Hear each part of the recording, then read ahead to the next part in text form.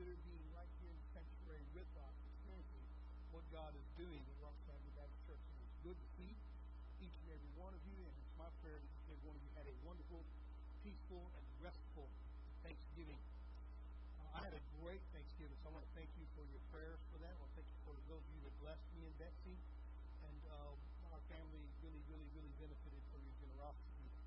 The bad news is it was a running time for us, so we didn't have much time for rest and relaxation, so it was an on-the-go moment, and of course we ended up going out to Dallas for the Operation Christmas Child. We greatly enjoyed that and would like to be a part of that again in the future. All right. We didn't get back in until just about 11:30 last night, so you can probably see my fatigue. The older I get, the harder it is to hide that. You know, when you're young, you can stay up till 4 in the morning, get up at 5, and be okay. Now that you're 50, you can't do that. So it's enough. I wouldn't want to do it for 70, but oh my goodness. Titus chapter 2, Titus is teaching. Let's take a look a little bit at what we're going to do. We're going to start reading verse 1. We're going to read all of Titus chapter 2, just 15 little verses. But before we do that, I have a picture I want you to see. This picture is modern day church in Crete.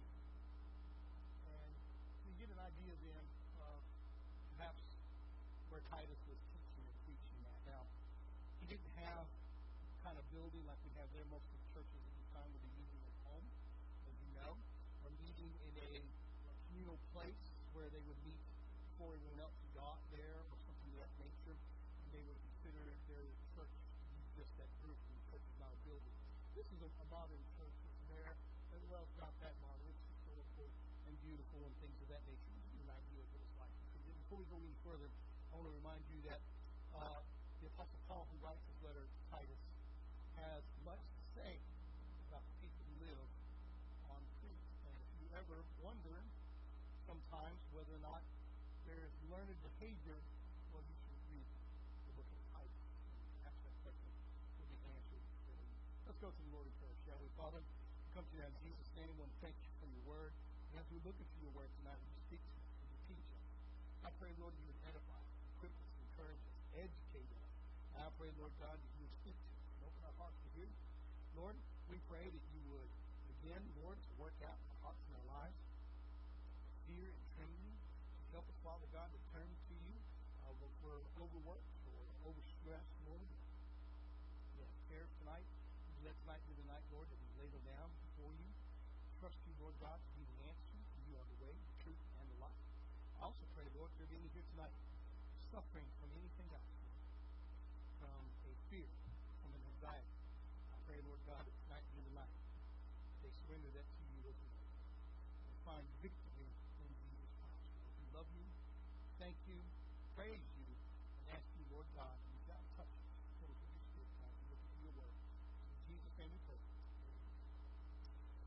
All right, read with me, please, in verse 1. The Bible says, "But as for you, speak the things which are proper for sound doctrine, that the older men may be sober, reverent, temperate, sound in faith, in love, and patience. The older women likewise behave with reverence and behavior, not slanderers, not given to much wine, teachers of good things. They admonish the young women to love their husbands, to love their children, to be discreet, chaste, homemakers, good, obedient to their own husbands, that the word of God may not be blasphemed. Likewise, exhort the young men to be sober-minded, in all things showing yourself to be a pattern of good works, in doctrine showing integrity, reverence, incorruptibility, sound speech that cannot be condemned, that one who is an opponent may be ashamed, having nothing evil to say of you. Exhort bondservants to be obedient to their own masters, to be well-pleasing in all things, not answering back, not pilfering, but showing all good fidelity, and that adorn the doctrine of God, our Savior, in all things. For the grace of God that brings salvation has appeared to all men, teaching us that denying ungodliness and worldly lust, we should live soberly, righteously, and godly in such marriage, looking for the blessed hope and glorious appearing of our great God and Savior, Jesus Christ, who gave himself for us, that he might redeem us from every lawless deed and purify for himself his own special people, zealous for good works. Speak these things, exhort and rebuke with all authority. Let no one despise you. Titus's teachings, he gives it out to 5 special sets of people in this chapter. You can probably see them if you're one of those who likes to look at lists, and I love to find them in the Bible, and you can see them there. 5 special sets of people. Titus was to deliver the message of God to 5 special sets of people. They were aged men. You can see that in verse 2. And let's take a look at that again. The older men may be sober, reverent, temperate, sound of faith, and love, and patience. So we get our first set of people, older men. Titus, you are to reach, teach, live amongst these older men. They may be sober, reverent, temperate, sound of faith, in love, and patience. Let's take a look at our next step. So when I would look at the pictures of older guys, especially those that might be on our street, this is what we found here. I don't know about you, but being a Three Stooges lover, I could not help but think of Three Stooges in the day of golf. That's what it looks like to me right there. But those are actually war heroes. So they're coming back, and they're older, and they have stories to tell. They have examples to give, and they have all kinds of experience to pass on to the younger men. Now, Paul writes to Titus and says, you need to be an example to these older men. And so when you think of older men, what comes to your mind? Y'all make you think of somebody who's old, somebody who's stable, somebody who needs help all the time. That's not necessarily what the Bible's talking about there. Sometimes older people refer to older leaders in the church. We're supposed to be an example to them as well. Let's begin our next one. Also, aged women. Older women likewise, that they be reverent in behavior, not slanderers, not given to much wine, teachers of good things. Titus is supposed to pass that message on to those older women, that they would be reverent in behavior. They would begin to reverence the church and reverence the services. That they would be something that glorifies God, not a social club, not a social area. It was a time to bring reverence to God, not slanderers, not giving too much wine. Let's back up the slander for just a second. Nothing will destroy a church quicker than gossip. Somebody say amen. Nothing destroys relationships quicker than gossip. Nothing does that. And so Titus gives the advice to young Titus. Paul gives the advice to young Titus here. He says, don't let them be slanderers. Not giving them much wine. Teachers of good things. Incidentally, wine, let me talk a little bit about that right there. There's all kinds of things about wine. And there are those of you that would argue with you and say wine's not a sin. It's not a sin. Let me go ahead and put that out there. It's not a sin. But when we get into wine, we find ourselves becoming loose-lipped.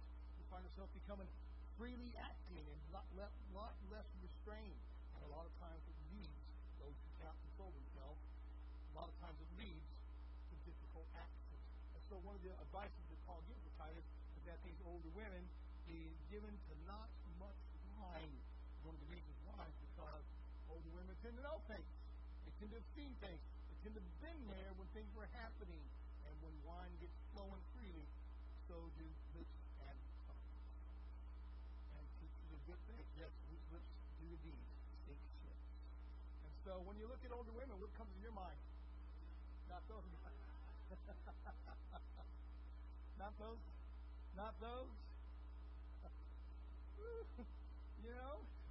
I got to say this. Robertson Avenue is blessed with beautiful people. Did y'all know that? That's true. We are blessed with beautiful people. Have you ever been to some of those churches where some of those people just look like, well, you had a hard childhood, didn't you? So, when you think of older women, know what usually comes to mind? What does usually come to mind?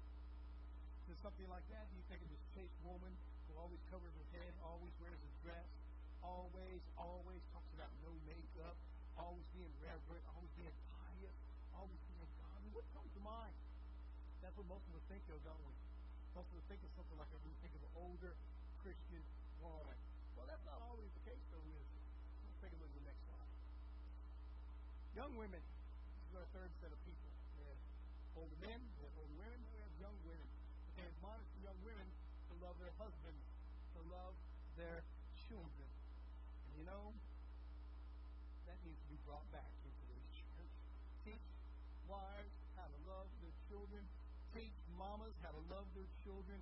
Teach them that children need to be raised and admonished in the home. Anyway, so the third set of people that Titus is supposed to reach out to is young women. They admonish the young women to love their husbands, to love their children. I have to ask a question. I want you to answer it honestly, not out loud, but in your heart. How hard is it sometimes to love your husband? How hard is that?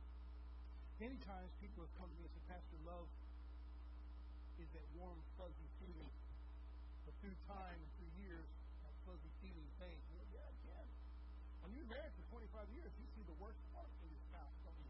You see them when they're sick. You see them when they're angry. You see them when they're dissatisfied. You see them when they're upset. Let me tell you, nothing will scare you worse than the first time you see your beautiful bride crying. Nothing will scare you worse than when makeup starts running and mascara starts running. Or when you see your beautiful wife sneeze or burp or do other things that normal people do. And that warm, fuzzy feeling may pull away. That's great.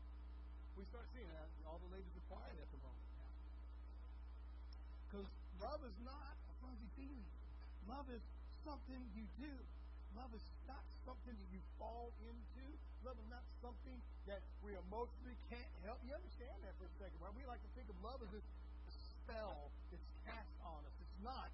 Love is something you choose to do. It's something you choose to show. It's something you choose to emit from your body, and it's something you choose to keep committed to. I can be in love with you even when you don't love back, because love is something we do, not something we say. It's something we do. It's a verb. Something you choose to do. And so Titus is told to teach young women to love their husband. You know, there can be much said, too, about husbands learning to love their wives. Can I get an amen? We can preach on that all the time. Husbands, learn to love your wives. The wives, learn to love your husbands. In 30 years of ministry, the greatest marriage destroyer I've ever faced is that woman who's not satisfied at home and she wants to go around town talking to everybody else about her deadbeat husband. That's the problem. She wants to talk to somebody else and not her husband. If you love your husband, you'll talk to your husband. It also applies to husbands when they're not so happy with their wives. Talk to your wife, not somebody else about it. Let's take a look at the next slide. When you think of young women, what pops in your mind? Not those. Nowadays, when you think of young women, do you think of bubblegum pink hair? Do you think of 50 or 60 facial piercings? We had one, yeah. The one who said, yeah, works in the public school system. Do you think of those things? It has changed quite a bit, hasn't it? How a young woman looks. When you look at this picture up here, you look at women who are not necessarily, in their time frame, they would be afraid to be vulgar. They would be afraid to go in public looking vulgar. Nowadays, when you go to Walmart, you better bring yourself some blinders, because you no telling what you're going to see. No telling what's going to be or what you don't want to see sometimes. And so you get a picture of these old women here, or these younger women here, and let me ask you a question. What pops in your mind when you think of godly younger women? Some of you should be thinking right now of our youth. We have some godly youth at Robertson Family Baptist Church. Praise God for that. You need to be in prayer for that, because I'm going to tell you something. If we don't reach our youth, and we don't teach our youth, and we don't help our youth, the devil's going to get it. And we need to make sure that we're a part of their life. All right, let's take a look at the next slide. Young men. This is verse 6 here. Likewise, exhort to young men to be sober-minded. Now we're looking at those 5 special groups that Titus was to reach out to. Those 5 groups he was supposed to reach out to, and they comprise a church. Older men. Notice it said older men first. older men are where services are born, where the doctrine is born, where the theology is kept. Sometimes where the debates are. Those older men, he said, exhort them, love them, teach them, be gentle with them, be patient with them, because they don't understand sometimes what's happening in today's life. Now, don't get me misunderstood. A lot of times, young guys like to think you just don't understand anything about young guys. Let me tell you something, young men. There's nothing those old guys haven't already experienced. Somebody say amen.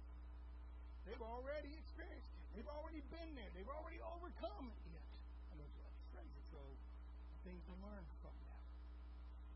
But there's things different in young men's lives. The old men, one, have forgotten. Two, haven't experienced. And that is the amount of peer pressure that belongs in young men's lives now. If you were to place it on a scale, peer pressure, where would it have been in the 1960s? I think it would have been very high. Peer pressure would have been 7, 8, maybe 9, as far as becoming hippie, becoming a drug user, becoming somebody who is rebellious against your government, rebellious against your parents, who was taught in our music culture, taught in the poetry of the day, and taught in the public school system. Peer pressure would have been high. In the 1980s, it backed off a little bit. What about the year 2020? How high was peer pressure? Was it equivalent? Some of you say, no way. I beg to differ. What happened in the year 2020? Black Lives Matter riot? Where peer pressure was tear down, destroy, burn, and wreak havoc. Not just go to Woodstock and have a concert. Peer pressure would have been a little bit higher. Would have been right up in there. And so we get the picture here. The Apostle Paul says, likewise, exhort the young men to be sober-minded. You need to remember those old people. You need to remember those old women. You need to remember the young women. And you need to remember young men as well. These are the people that comprise the church. But you know what? There's another class of people that we forget about sometimes. Guess who they are? Let's take a look at them. Well, these are our young men. Would you consider those young men? Those are young Christian men right there. You Christian, right? And that was a little thing. Let's take a look at the next one here. Exhort your bondservants. A lot of times these people will look down upon. Exhort your slaves to be obedient to their own master. And be well pleased in all things. I love how Paul says it. I'm answering back. No back talk, baby. No back talk. No, somebody said it. No sassing. I wasn't going to say it, though. No sassing, but really there's a lot more to it than that. It is when the master leaves, no making fun of it.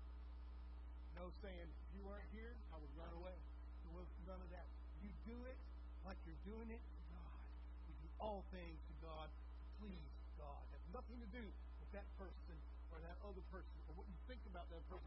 It's everything to do with what you think about God. And so we look at the fifth characteristic, the fifth picture of people inside the church today. Remember, we have aged men, we have aged women, we have young men, we have young women, and now we have bond servants and slaves. And Paul says to Titus, teach them to be obedient to their own masters, to be well pleasing in all things, not answering back. And so let's put a modern day twist on that.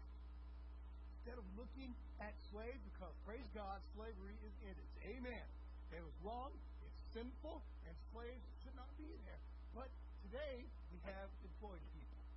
You ever looked at somebody who has a blue-collar job and thought to yourself, I can do better than that. Is that all you can get? Is that? What do you mean you're just a dishwasher? I've got my doctoral degree. Have you ever looked at somebody like that? Don't get caught up in that trap, because these people are just as much a part of God's church as anybody else. They're a part of that church, and they make up God's people. And so Paul gives Titus the advice, don't you forget them. Don't you leave them behind. And this is what you teach them. Teach them to be obedient to their own masters, to be well-pleasing in all things, not answering back. We could spend a whole night looking at these 5 classes of people and how they relate to us today, but we're not going to do that. But here's a picture of our servants right here. I want you to look at this right here. This is World War II. Actually, it's from 2nd June 1941, and that is an American soldier. He's in shorts, and he has a Thompson submachine gun. Those are not necessarily prisoners of war, but people that are moving. And they're moving by force. If there was ever a time to obey, that was the time to do it. Amen. They meant business in those days. And they didn't take much to people talking back. And so if we were to look at how we behave to God, oftentimes we look at it like that. God, I don't want to misbehave. God, I don't want to talk back. God, I don't want to sass you. Perhaps we might find ourselves a little more godly. Let's look at the next slide. In other words, when we look at aged men, young men, aged women, young women, bond servants, really what Paul's telling Titus is reach out to everybody. Reach out to everybody. There is no one left out.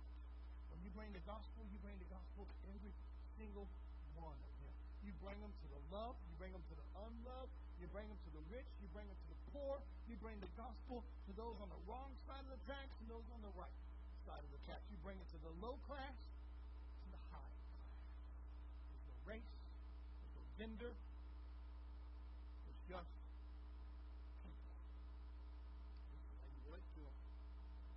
Paul tells Timothy, Paul tells Titus, teach those older men to be patient. Teach those younger men to be godly. Teach those older women to teach young ladies to love their husbands. Teach those bondservants to be faithful. This is your job, Titus. You probably know a little bit about the hour. You probably know that it had a reputation. It has a reputation that lives to this day. In fact, we call people that all the time. You're a creep. What does that mean? It's an insult. It means that you have a characteristic in you. You have a flaw in you that says, I can't trust you. You're two-faced is what creeping means. You're somebody who says something that says, I didn't quite mean that. I'm going to do it this way. Or somebody who straight up says, no, I won't do it at all. You're a creep. And Apostle Paul addresses that. You got to remind them of Paul. You got to remind them. In fact, he tells us, rebuke them sharply. Rebuke them, reminding them that the Word of God is supreme. And these are the people that you need to work with. Now, we're looking at the people that Paul tells Timothy, Titus, he needs to reach out to with the gospel. These are men. These are women. Young women. Young men. Monsters. Everybody. You reach out to everybody with the gospel. Every single one of them. It doesn't matter where they are. It doesn't matter where they come from. It doesn't matter where they ended up at. And it doesn't matter what class they're in. You reach out to them. Let's look at the next one. So, we have 5 sets of people. And we have to look at 5 characteristics of the teaching that Paul wants Titus to give. Let's take a look at those 5 characteristics. Titus' teaching were to be marked by 5 characteristics. We can find them in verses 7 and 8. And let's read verse 7 right here. And I want to underline some of those characteristics in this teaching right here. In all things, showing yourself to be a pattern of good works and doctrine, showing integrity, reverence, incorruptibility, sound speech that cannot be condemned. There's the 5 characteristics right there. That one who's an opponent may be ashamed, having nothing evil to say of you. Let's take a look at those 5 characteristics of our teaching. So we as Christians, the people we're reaching to, these are the characteristics we need to show, we need to portray, and we need to live out in our gospel presentation. Number 1, verse 7 tells us that we got to be people of integrity. That means our message has to be integrity, our life has to be full of integrity, our characteristics have to be someone who is full of integrity. There's nothing more beautiful than a minister who's got integrity. Nothing more beautiful than a church member who has integrity. You ever met that person? You can leave $1,000 bill in their hand and they won't spend a penny. And that's beautiful. But if you leave your bag of Skittles around, they're going to eat every one of them. You know what I'm talking about? Sometimes integrity is where you find it. Integrity is in the case, in the situation. Christians, though, integrity is in everything we do. It's in everything we say. It's in every way we behave. We are to be people of integrity. Look again with me in verse 7 of Titus chapter 2. Let's read it together. Paul tells Titus, in all things showing thyself a pattern of good works and doctrine showing uncorruptness, gravity, sincerity, integrity. You've got to be somebody who, one, believed. In other words, you portrayed characteristics where when you speak, they believe you. You've got to be that person. You've got to be the one who says, this is what I said, this is what is going to happen. As far as it's in my power to do so, to make that happen. You've got to be a person of integrity. Look out. The Bible also tells us that you've got to be a person of reverence. Serious. Serious. Now, I love a little humor. And I love a little silliness, sometimes to a fault. However, when it comes to the Word of God, when it comes to the gospel, and when it comes to witnessing, you need to be a serious person. Nothing ruins the gospel presentation like in the middle of it, a joke.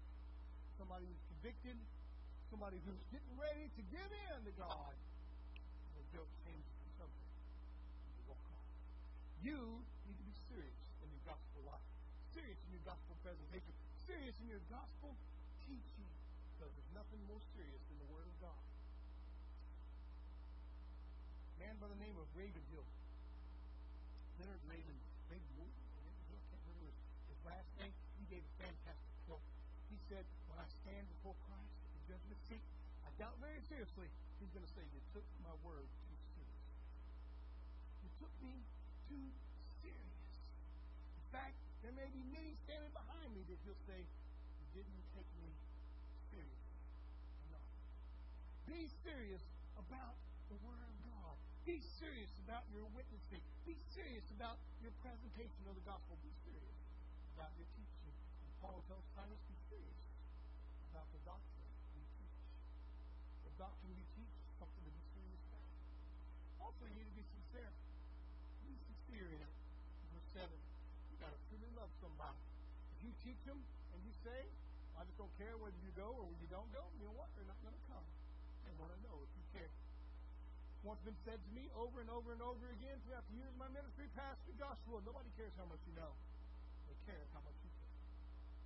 They care how much you care. You need to start caring. You need to be sincere in your gospel approach. And you need to love the unlovable. And you need to reach the unreachable. And you need to teach the unteachable. And you need to go out to those that are left behind. Let me quote to you from Jesus. He says, go to the highways and the hedges and compel them come in. Compel them come in. Speak to them seriously. Speak to them with integrity. Speak to them in reverence. He tells us in verse 8, though, as we look at these other characteristics of our gospel presentation of our doctrine, we need to be convinced. You need to believe what you are preaching. You need to believe what you are teaching. You ever stood up to somebody as they were preaching? And they said, I want to tell you this is what it says, but I don't believe it. How would you feel if the preacher stood behind the pulpit and said, this is what the Bible says, but I don't believe it? I would recommend that you do. I would recommend that you do. What would happen, though, if that's how our lives portray to the people reaching out to? Well, this is what the Bible says, but I don't really follow it. I don't really believe that. I don't really hold on to that. You have to be convincing. You have to be sincere. You have to believe what you're preaching, what you're teaching. Verse 8 tells us you've got to have sound speech. Believe what you say. Also, verse 8 tells us you need to be unquestionable in your doctrine. Unquestionable in it. That doesn't mean that questions aren't going to come, because they are. Make sure that you have an answer. And when you don't have an answer, be willing to say, I'll find out. Be willing to listen. Questionable, unquestionable, cannot be condemned. Verse 8. Cannot be condemned.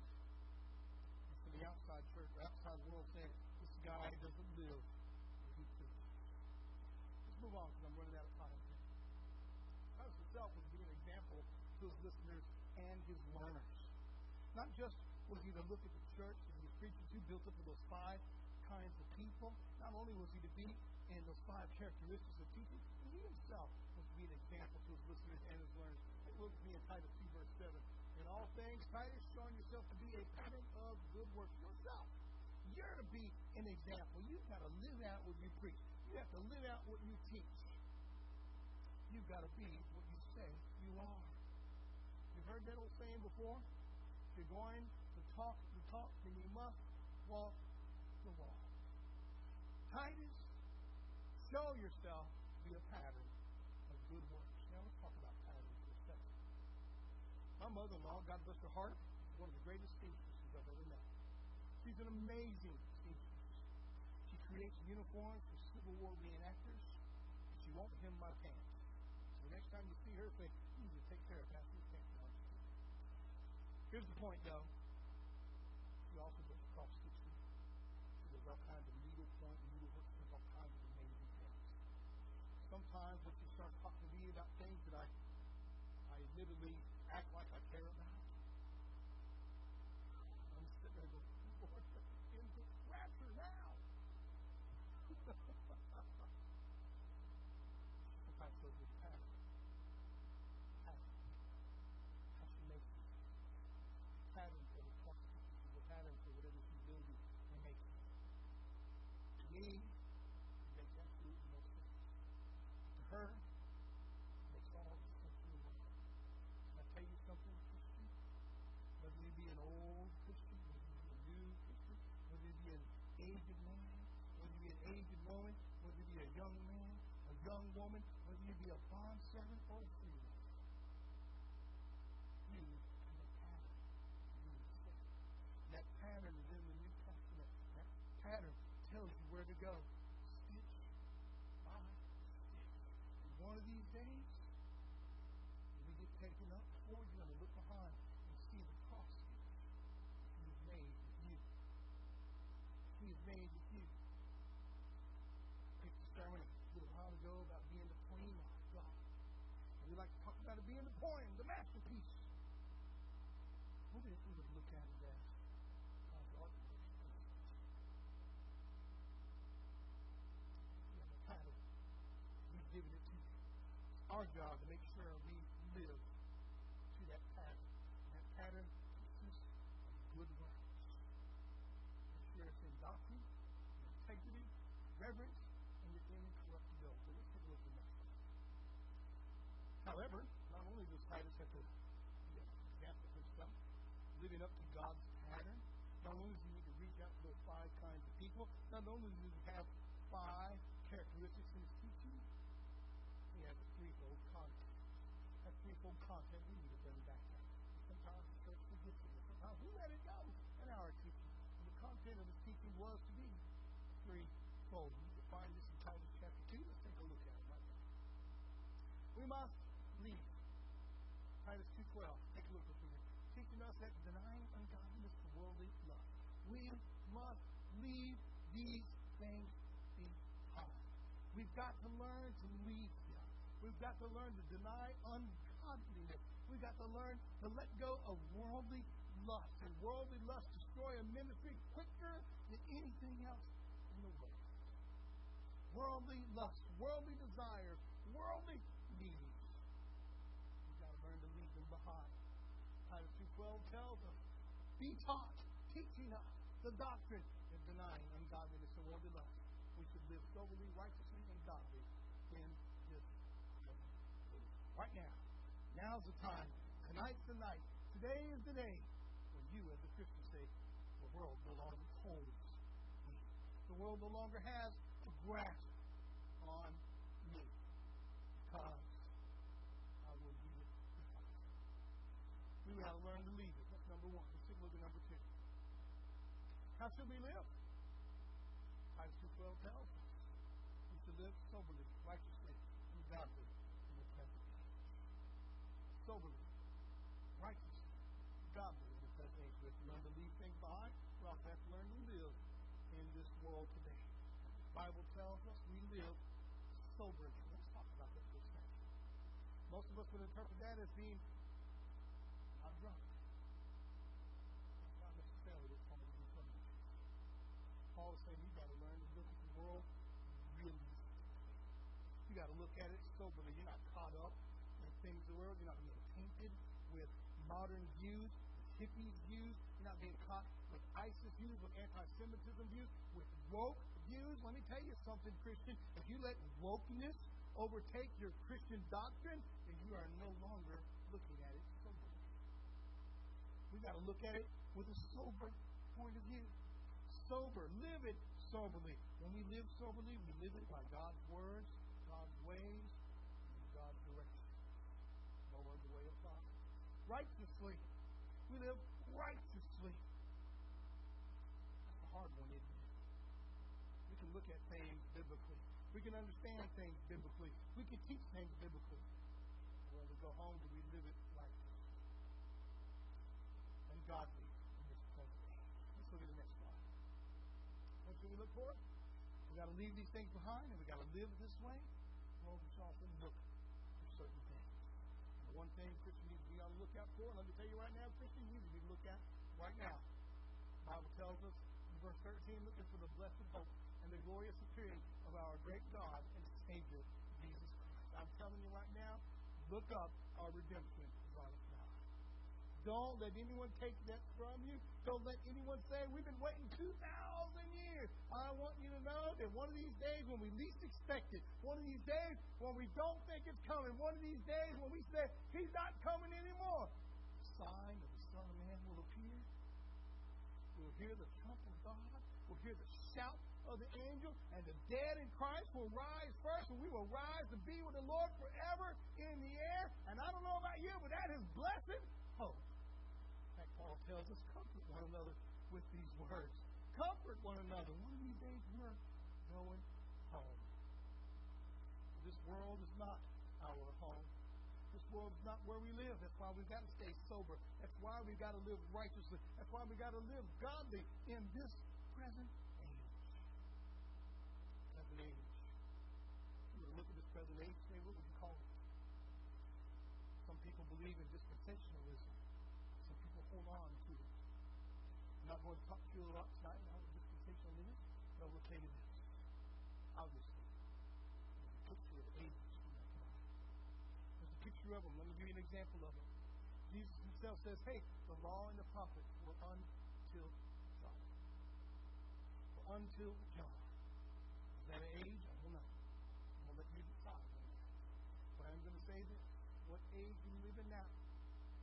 Obvious. If we were to live in any age, it would be the church age.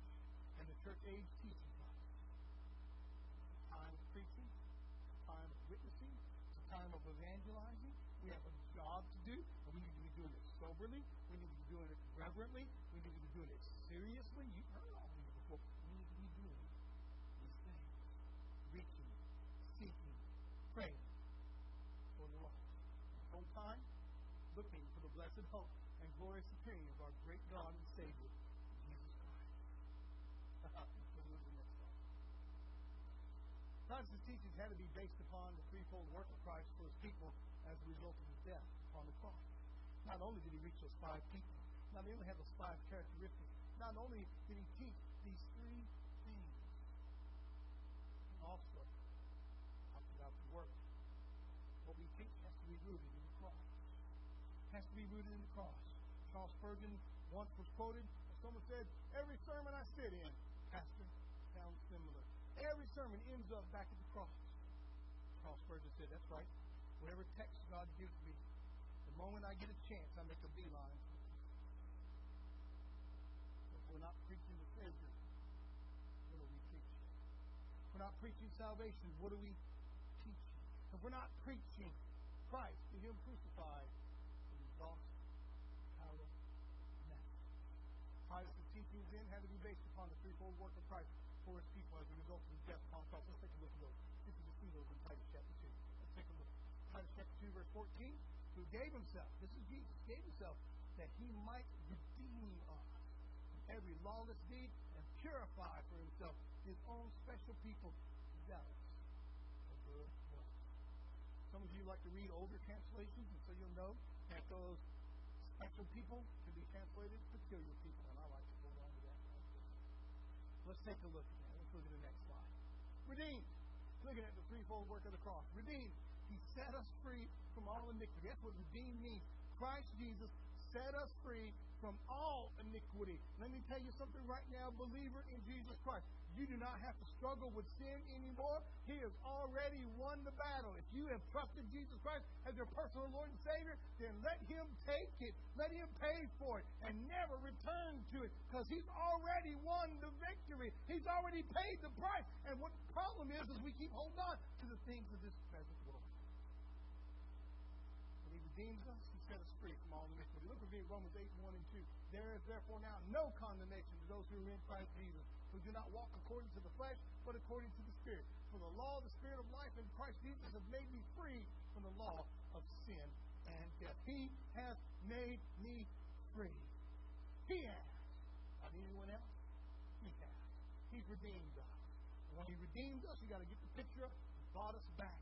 He bought us back. When we left willingly, when we traded ourselves willingly, He bought us back. That's called redemption. Next slide, please. He set us apart. He set us apart. Not only did He redeem us, He set us apart. In fact, if you look again in Titus chapter 2, it says, "You're my special people set apart." My old King James says, peculiar people. If He made us a peculiar people, let me tell you, there's no one more peculiar than a Baptist preacher. He purified unto Himself a peculiar people. What does it mean to be a peculiar people? You're peculiar to the world. You're peculiar because you can love when the world hates. You can love the unlovable. You can hold the unholdable. You can embrace the unembraceable. 1 Peter 2, verses 9 and 10 tells us, "You are a chosen generation, a royal priesthood, a holy nation, His own special peculiar people, that you may proclaim the praises of Him who called you out of darkness into His marvelous light, who once were not a people, but are now the people of God. Who had not obtained mercy, but now have obtained mercy." That's why we're reverent. That's why we're sober. That's why we're serious. That's why we're committed. That's why we must live righteously in this present age. We're His peculiar people. What does it mean to be peculiar? Next slide, please. Deuteronomy 14:2 gives us a little picture of it. "And you are a holy people to the Lord your God, and the Lord has chosen you to be a people for Himself, a special treasure above all the peoples who are on the face of the earth." My peculiar, special treasure. And when I think of this, God help me to think of a better picture of it. I want you to think about this. When I was young, there was nothing greater than I would read those old J.R.R. Tolkien books. And I met this guy in the story that had a ring. And that ring made him invisible. And he'd go around saying, "It's my precious. I want you to know you are God's precious. I want you to know that you are His precious people. You are His peculiar treasure." Now, the Bible says in Deuteronomy 14:2, you are His special treasure above all the peoples who are on the face of the earth. Why? Because you're redeemed, you're blood bought, you're born again, and you now have righteousness in you. You now got the Holy Spirit in you, and that makes you peculiar to this world. Look at the next slide. When we look at peculiar, here's that Greek word for you. Peripilos. Transliteration right here. Peripilos. It means to be acquired. It means to be taken. It's extension, preservation, to be purchased, to be a possession, to be held on to. So you are precious. My peculiar people. Next slide, please. Not only did He make us and set us apart, not only did He redeem us and set us apart, you see what He said? He made us zealous for good works. You know what I call that? He set us on fire. There is nothing greater than a Christian who gets back to being God's peculiar people. They get on fire. They get back in the spark, back in the Holy Ghost. They get back doing things of God. I love those Christians. They got us zealous for good works. Those people are on fire for God. The bad news is every church not only has people who are on fire, they also have the fire bucket brigade. You ever met those people? They love to go around and say, "Let me put your fire out. You're making me uncomfortable." I love it when we get a Christian who says, "I'm ready to charge hell with a squirt gun." I love those guys. And then we find those others that says, "Let me teach you the truth of the matter." And you put the fire out. That doesn't do any good. It doesn't do any good at all. He made us zealous for good works. That's verse 14. Are you zealous for good works? Are you zealous for preaching, for teaching, for evangelizing? Are you zealous for feeding the poor? Are you zealous for providing? Are you zealous for loving people that can't be loved? Perhaps Titus 2 can reach you. Perhaps you're online and you're saying, Pastor, I'm looking for a place that's zealous for good works. Let me tell you something. You need to get zealous for good works. One of the marks of a Christian, are you ready for this? This may come as a surprise. One of the marks of a born-again, blood-bought Christian is they desire to be with God's people. So what happens is later on, when our fire gets put out, we say, well, I just ain't going to God's house and to God's people. Get yourself back on fire and get yourself back in the house of God and get yourself back with God's people. And you'll find yourself doing good works because God's people can't help but reach this world. God's people can't help but evangelize. God's people can't help but preach, teach, and witness and testify wherever we go because we're His peculiar people. What peculiar treasure? You know what peculiar treasures do?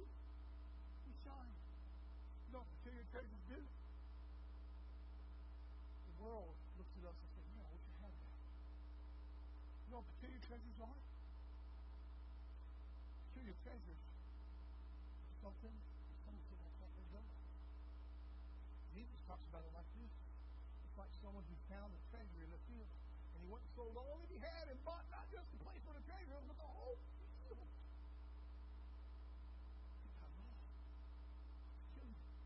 Something you couldn't let go of.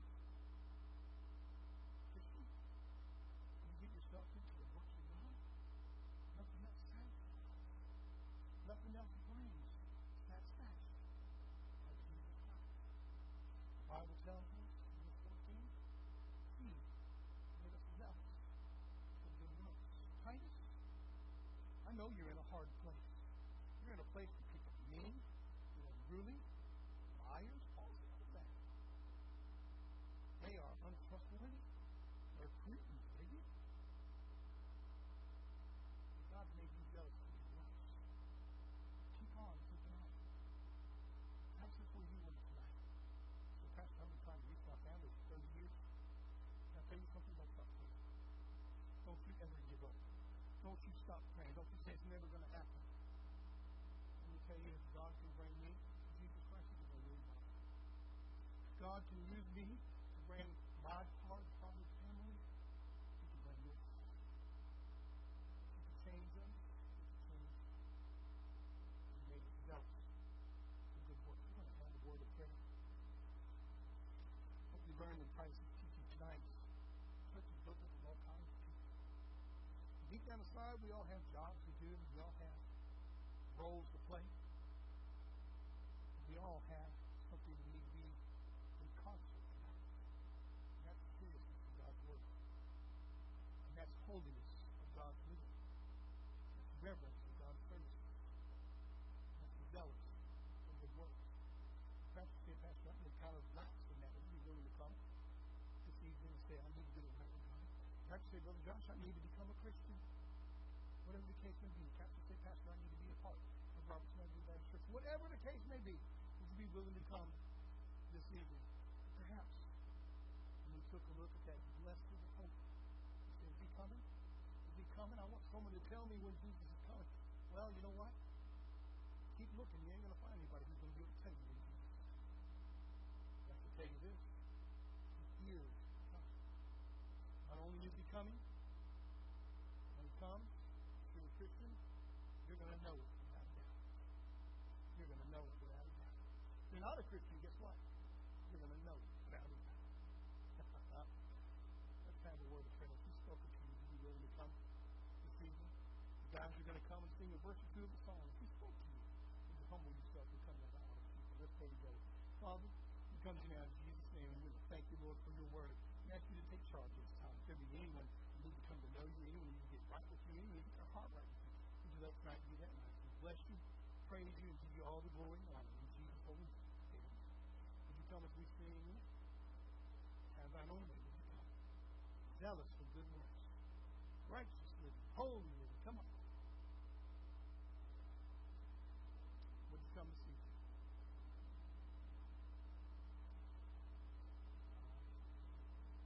Would you come?